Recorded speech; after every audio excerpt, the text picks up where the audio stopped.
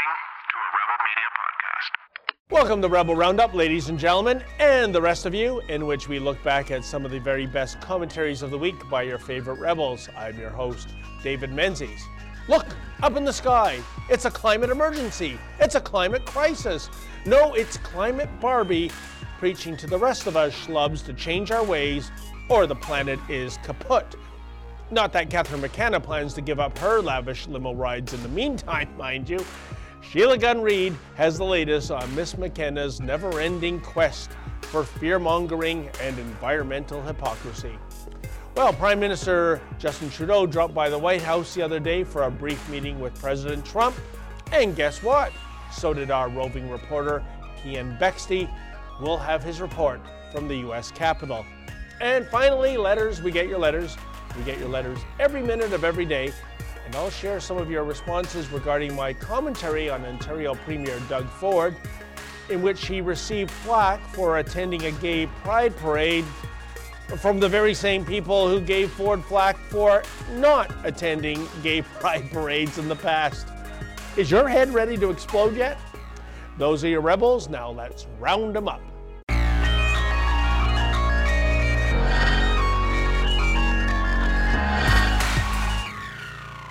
Catherine McKenna is really passionate about fighting climate change. I mean, just listen to this unrestrained volume. I mean, passion. I feel like the party opposite, you're worried about cost. You should be worried about the cost that we are passing on to our kids, the cost of climate change. Yeah. We have got an emergency here, and the party opposite is not telling the truth to Canadians. Why don't they step up? Why don't they step up for climate action? Why don't step up for the economy of the future and stop misleading Canadians? And that there is not the first time Old Yeller has gotten herself off the rev limiter, as we say out here on the prairies, about this impending vengeance against humanity from our angry, spiteful Mother Earth. Just watch this. We got a report last year that said we have 12 years to take serious climate action. We are all in this together. We need to act. And just remember last year. Who remembers last summer? Who remembers the extreme heat that we felt last summer? Who remembers that people literally died of extreme heat? I've called mothers in British Columbia where there were forest fires. Remember those forest fires? And guess what? They were scared for their kids to go outside because the air quality was so bad. Catherine McKenna is so worked up about climate change these days that she proposed a motion which has passed in the House of Commons declaring a climate emergency, whatever that means.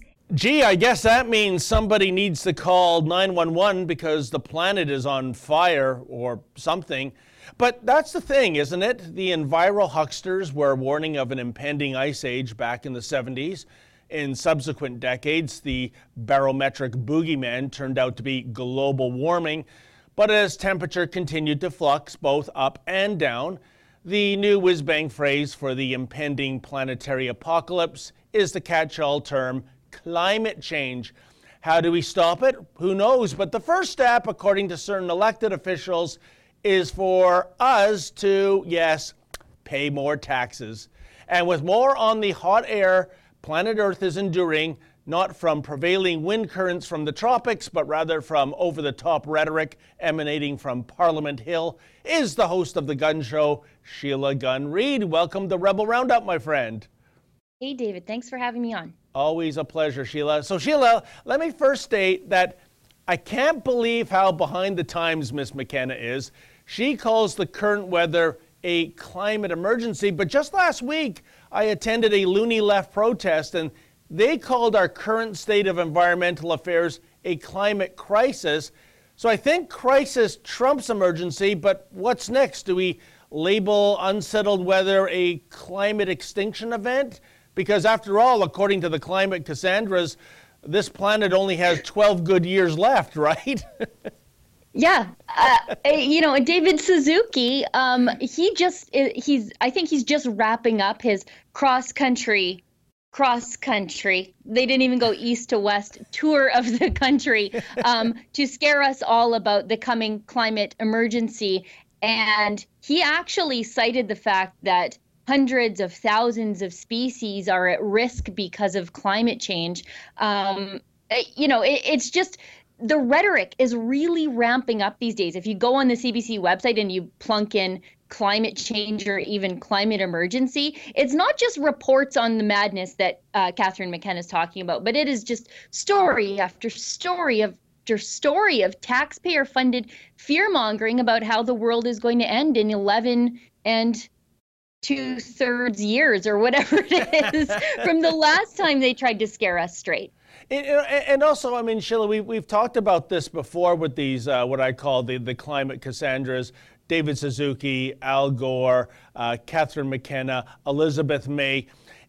Maybe, just maybe, I would have more time, and the average Canadian would have more time for their argument if they weren't such hypocrites with their lifestyle. I think I read once where Al Gore, he has a carbon footprint 28 times the size of the average American. And as you pointed out in your commentary, Sheila, Miss McKenna is going on very short trips in a full limousine. And I've seen it myself. We've run reports of liberal entourages of 11 V8 engine vehicles that not only transport the speakers to the site, but they leave their engines idling for hours, which is, of course, the very worst kind of emissions from a vehicle versus highway driving. So, Sheila, I just think this whole do as I say, not as I do rubs people the wrong way.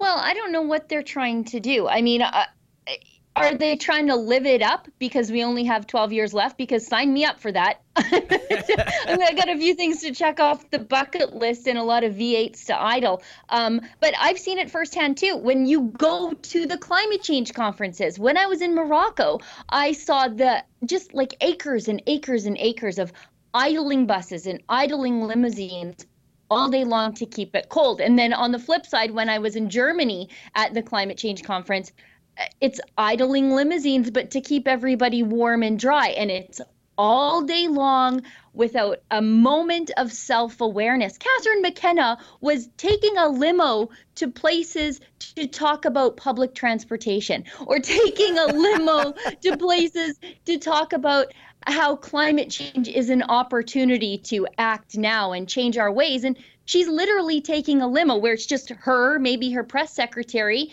a big long vehicle, and a driver. I mean, she's not even renting a Prius and making somebody drive her if she wants somebody to drive her. I don't know. That sounds expensive to me. But she's not even doing that. She's not even tweaking her lifestyle even a little bit. It's, more taxes on my comfortable SUV and everybody else's trips to work or the hockey game. But for her, as long as the taxpayers are paying for it, her lifestyle doesn't have to change one bit. The only time I've ever seen her really riding a bike is when there's a photographer around to take a very staged photo of it.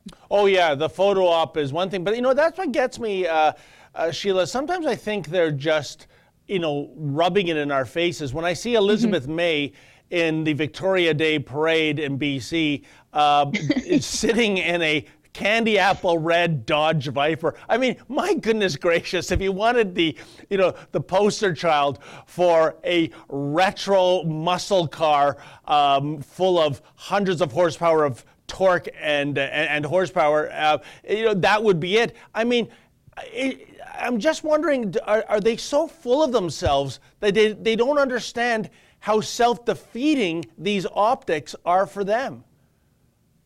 Elizabeth May has one of the longest commutes to work of anybody in the entire country. She literally goes from the far west side of the country to Ottawa, and she does that twice a week. So tell me, if this woman is so concerned about the planet, wouldn't she be in a different line of work? Wouldn't she be engaged in some sort of climate change activism closer to home? But no, she doesn't have a problem, circumnavigating the world once a week to get to work. It doesn't bother her whatsoever because she thinks it's for the greater good, in the same way that she thinks making electricity and food more expensive for poor people is just, the price we have to pay to save the planet in 11 and 2/3 years, less the 5 minutes we've been talking.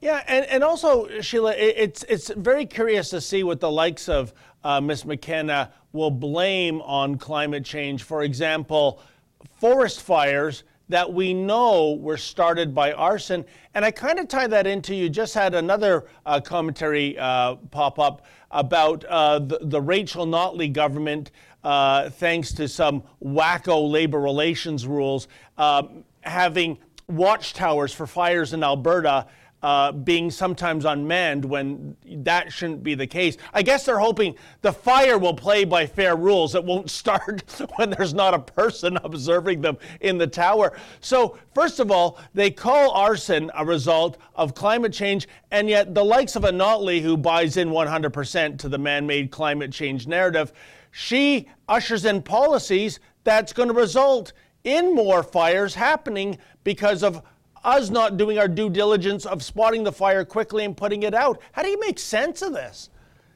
You can't. If climate change was really the catastrophic thing that the Liberals tell me it is, they wouldn't be driving in limos. If it was going to make forest fires more intense, when every single year it's forest fire season here in Alberta, it's just the way it is here, then you wouldn't have watchtowers unmanned for a full day at a time in the heart of fire season. I mean, Rachel Notley thought that forest fires and climate change, if that's what she thinks causes forest fires, would play by union labor rules. These people are absolutely insane, and everything they touch just literally goes up in flames sometimes. And Sheila, in the big cosmic picture of things, Canada's CO2 emissions, I think, are around 1.6%. And from what I've read, if we buy into all the carbon reduction programs, if the carbon tax works the way it's supposed to, maybe in the years to come, we get it down in a best case scenario from 1.6 to 1.4. But basically what I'm saying, Sheila, in the big picture of things, it's chump change. We are still a huge nation that contributes less than 2%. So why not instead reach out to the real big polluting nations and help them with their carbon footprint reductions? That would be far more productive planet-wise than making us give up all our creature comforts. Yeah, I mean, you could nuke Canada right off the map, all of our industries, all of our people, and you'd actually end up behind as far as the greenhouse gas emissions, because Canada has that vast boreal forest that acts as a carbon sink. So the world actually needs Canada if they care about CO2 emissions, because we have this vast chunk of boreal forest that makes us, carbon neutral at least, and likely carbon negative. But I mean, it's funny how the Liberals, they like to tout how, China is making all these innovations and, they're moving towards electric buses and stuff. But in the meantime, they're sneakily emitting CFCs into the atmosphere for, 2 decades, and you never hear a peep about it from the person charged with caring about the environment, the person we pay to care about the environment, Catherine McKenna. She never brings that sort of stuff up. She talks about plastic pollution in Canada as though my straws here on the prairies are making it into rivers in India, but she never actually talks about how the plastic gets into the rivers in India, and never is critical of those countries and their recycling practices and their environmental practices. It's always focused on Canada, blame Canada, shame Canada, instead of presenting us as world leaders that we are and that we've always been. And Sheila, that is an excellent point you just made. I think it was the 1989 Montreal Protocol that banned the CFCs. That was the old style aerosol cans, where there was indeed a tangible link made to these CFCs that basically lasts for a century in the atmosphere, and its effect on the ozone layer. And those CFCs were made illegal from 1989, and China, I don't think they complied with the law until a certain region of China where factories were still using CFCs was found out. And that was something like, don't quote me, but it was like 2012 or what have you. So For well over a decade, they were blatantly breaking the law on this, and somehow we're supposed to make amends, again, in curtailing our lifestyle, and we're playing by all the rules. Doesn't make sense to me, my friend. Well, and, you know, there was a report out just a little while ago that China is still breaking the rules about CFCs. Some scientists recognized CFCs in the atmosphere, and they traced it back to somewhere in mainland China where the factories are still emitting it. And this is just a few weeks ago. I mean, there are serious environmental problems in the world, but they're not coming from Canada. And this constant focus on Canada as part of the problem instead of always leaders as solution creators, we're the answer for a lot of the world's environmental problems. And it's just a shame that our liberal politicians can't see us that way. Yeah, well, two things, Sheila, as we wrap. First of all, I guess when Justin Trudeau was talking about his admiration for China's basic dictatorship in terms of getting things done, he obviously wasn't talking about the environmental file. And here in Canada, let's not pretend we're squeaky clean. We know there are major cities in this country that are churning out raw sewage right into the ocean.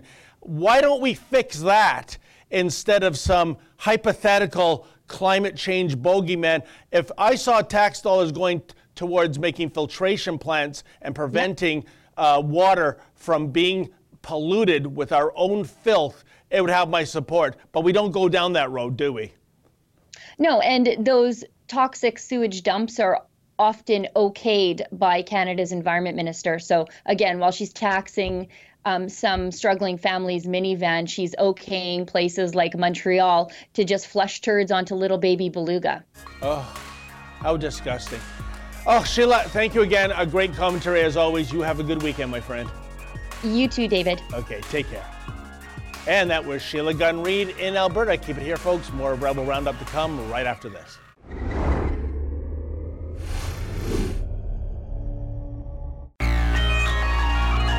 My main question here today is if Justin Trudeau will be lecturing the president on social issues after he lectured Vice President Mike Pence when he came to Canada.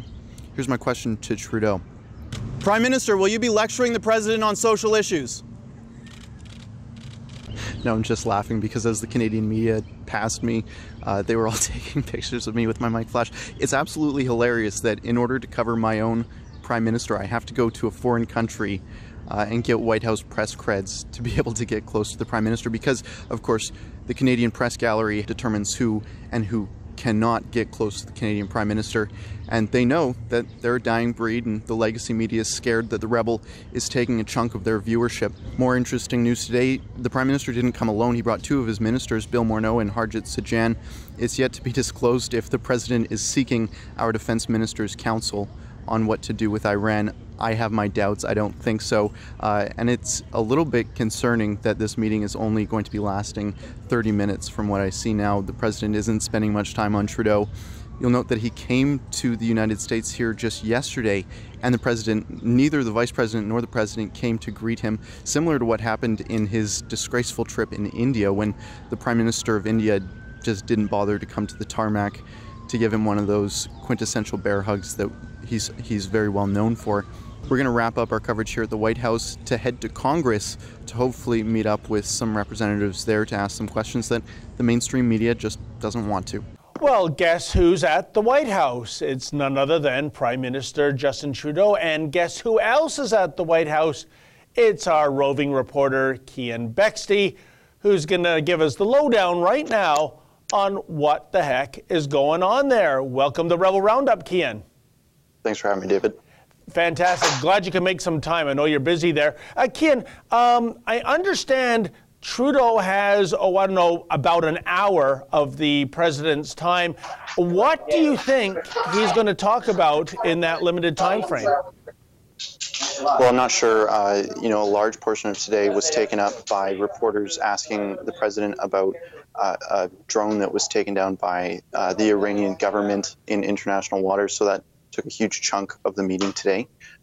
Aside from that, the president talked to Trudeau about inviting the Toronto Raptors over to the White House, but there was very little discussion about USMCA. There was a little bit, but probably not as much as Trudeau was hoping for. You know, it's interesting you say that about the U.S. drone that was taken down over international waters by the Iranians. Earlier this week, I was guest hosting for Ezra on his show, and I'd mentioned my chance run-in with Masjid Jahari in Richmond Hill, who, of course, is the Iranian MP for that riding, who inexplicably, back in January, tweeted congratulations to the regime for winning the popular election. Of course, there are no free elections in Iran. So it makes me wonder, given Mr. Jawahari's support, it would seem, for that regime, and of course, Justin Trudeau's affection for basic dictatorships like China, which he's also on record. Would they condemn this outright, or do they have to have some kind of a policy session to make some murky statement where it doesn't actually look like they're condemning the mullahs in Tehran? Well, that certainly didn't come up today. No reporter from the Canadian Press Corps asked that question. They wouldn't want to embarrass dear leader. But I imagine if Donald Trump was made aware of that, today's meeting might not go as smoothly as it seems to be going. Indeed. And by the way, we should note how self-defeating that is for the Trudeau Liberals to support the regime in Tehran, because the vast majority of Iranians that I have met in Canada, Kian, are the kind of people that left Iran because they found that regime intolerable. So if this is about vote getting, I think the Liberals are going to find out this is a self-inflicted wound. The Persian community, at least in the riding I live in, are furious with Jawahari for his support. But I think the big picture, as always, it's the economy, stupid, as they say.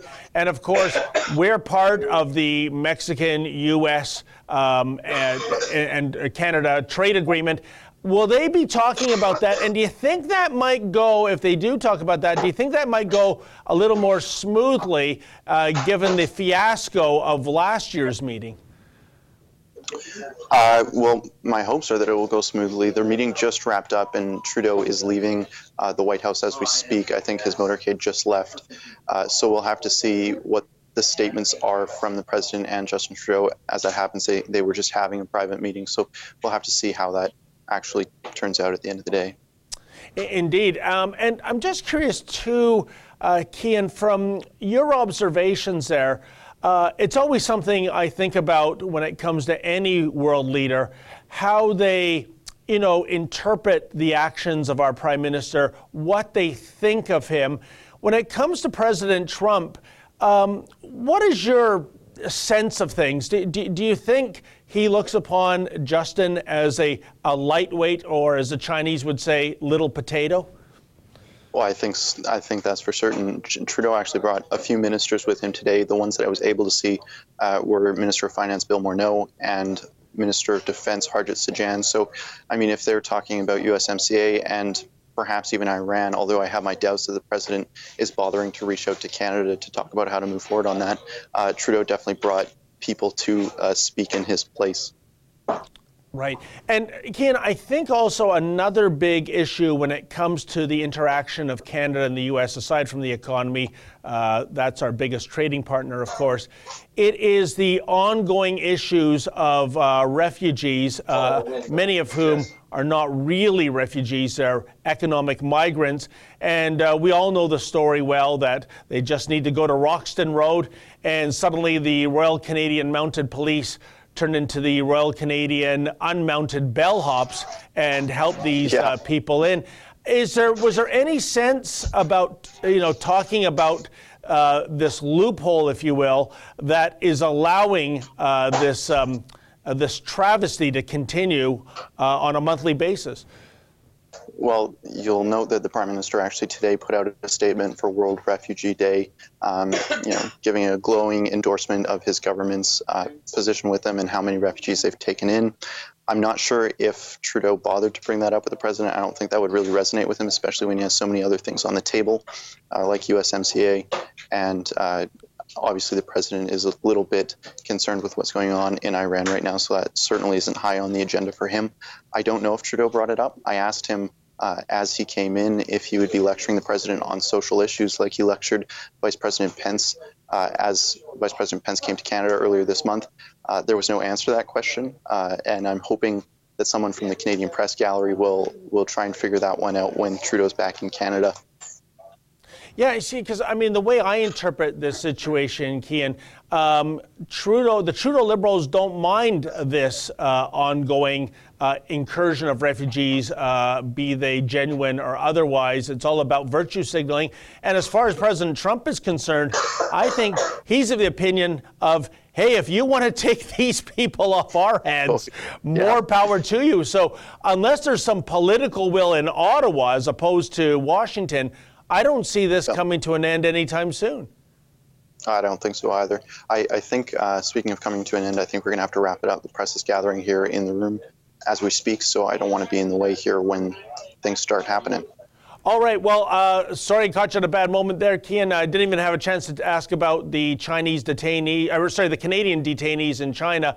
I'm sure that, or at least it should come up when you have a meeting of the Prime Minister and the President. So you attend that press conference? Pardon me? Well, I was going to say, I certainly do hope Justin Trudeau brought it up. I'm sure that he would have been doing that in private rather than in front of the media. But I have my doubts. Justin Trudeau has been very careless about the issue, about the China issue. We know that Donald Trump has been quite hard on that file. But when it comes to China with Justin Trudeau, he doesn't seem to be caring about the fact that we don't have an ambassador to China. He doesn't seem to care that our canola exports, there's a prohibition on them right now. And he doesn't care about the Canadians that are on death row and incarcerated for no reason in China. So it's, my hope, and I think every Canadian's hope, that they're talking about that with the president, hoping that the president can move forward on that file if Justin Trudeau is too weak to be doing that. But like I said, I gotta vamoose. You got it. Thank you so much, Cian. And there you go, folks. I think Cian nailed it. Justin Trudeau, he simply doesn't care about those issues he should be caring deeply about. In any event, keep it here. More of Rebel Roundup to come right after this.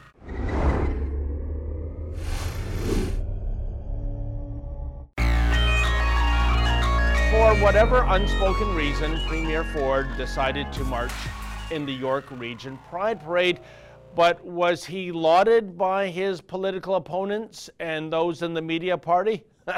Hardly.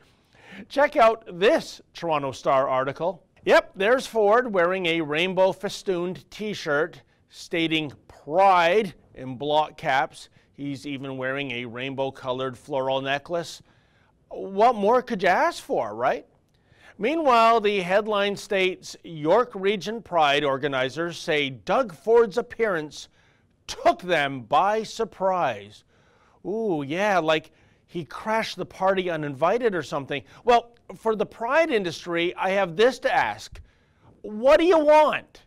Do you want Doug Ford to march in your parades? Or would you rather he stays home? Because for decades now, you've been screaming, why aren't the Fords marching? Why aren't the Fords marching? But when Doug shows up to a parade, these same hypocrites lament, hey, we had no idea this guy was coming. We sure didn't invite him. I've heard about gender fluidity, but until now I haven't come across logic fluidity. Well, as the saying goes, you just can't please everyone. Ontario Premier Doug Ford and his late great brother Rob Ford were routinely condemned as homophobes for choosing not to march in various gay pride parades.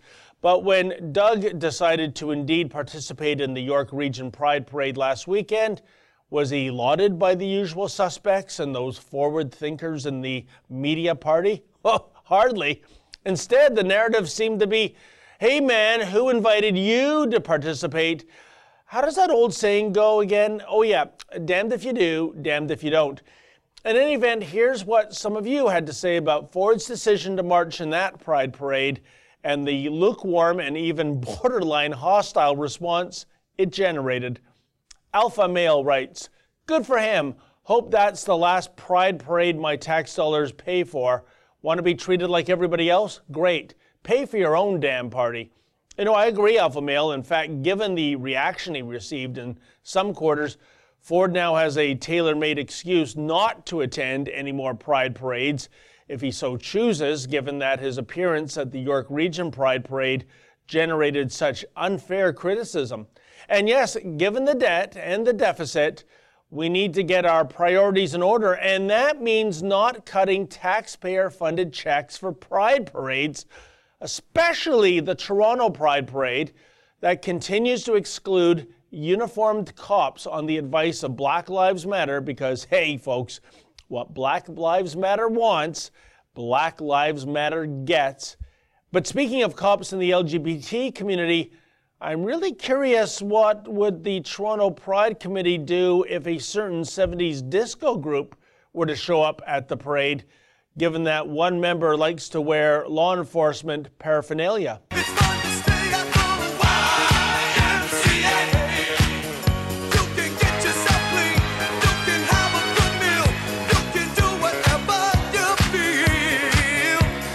Oh, and by the way, is it still okay to have that native guy in the band, or would that be considered cultural appropriation? Bionic 2614 writes, Pride parades do not represent the vast majority of gay and lesbian people, and it's surely not a family-friendly event. It's more of a PR stunt for politicians and activists. Hey, Bionic 2614, I think you nailed it. I know there are many gay and lesbian people that live in the suburbs, vote Conservative, and really want nothing to do with something like the Toronto Pride Parade, which has essentially been hijacked by far-left activists. You bitch! Well, that wraps up another edition of Rebel Roundup. Thanks so much for joining us. See you next week. And hey, folks, never forget, without risk, there can be no glory. Good night.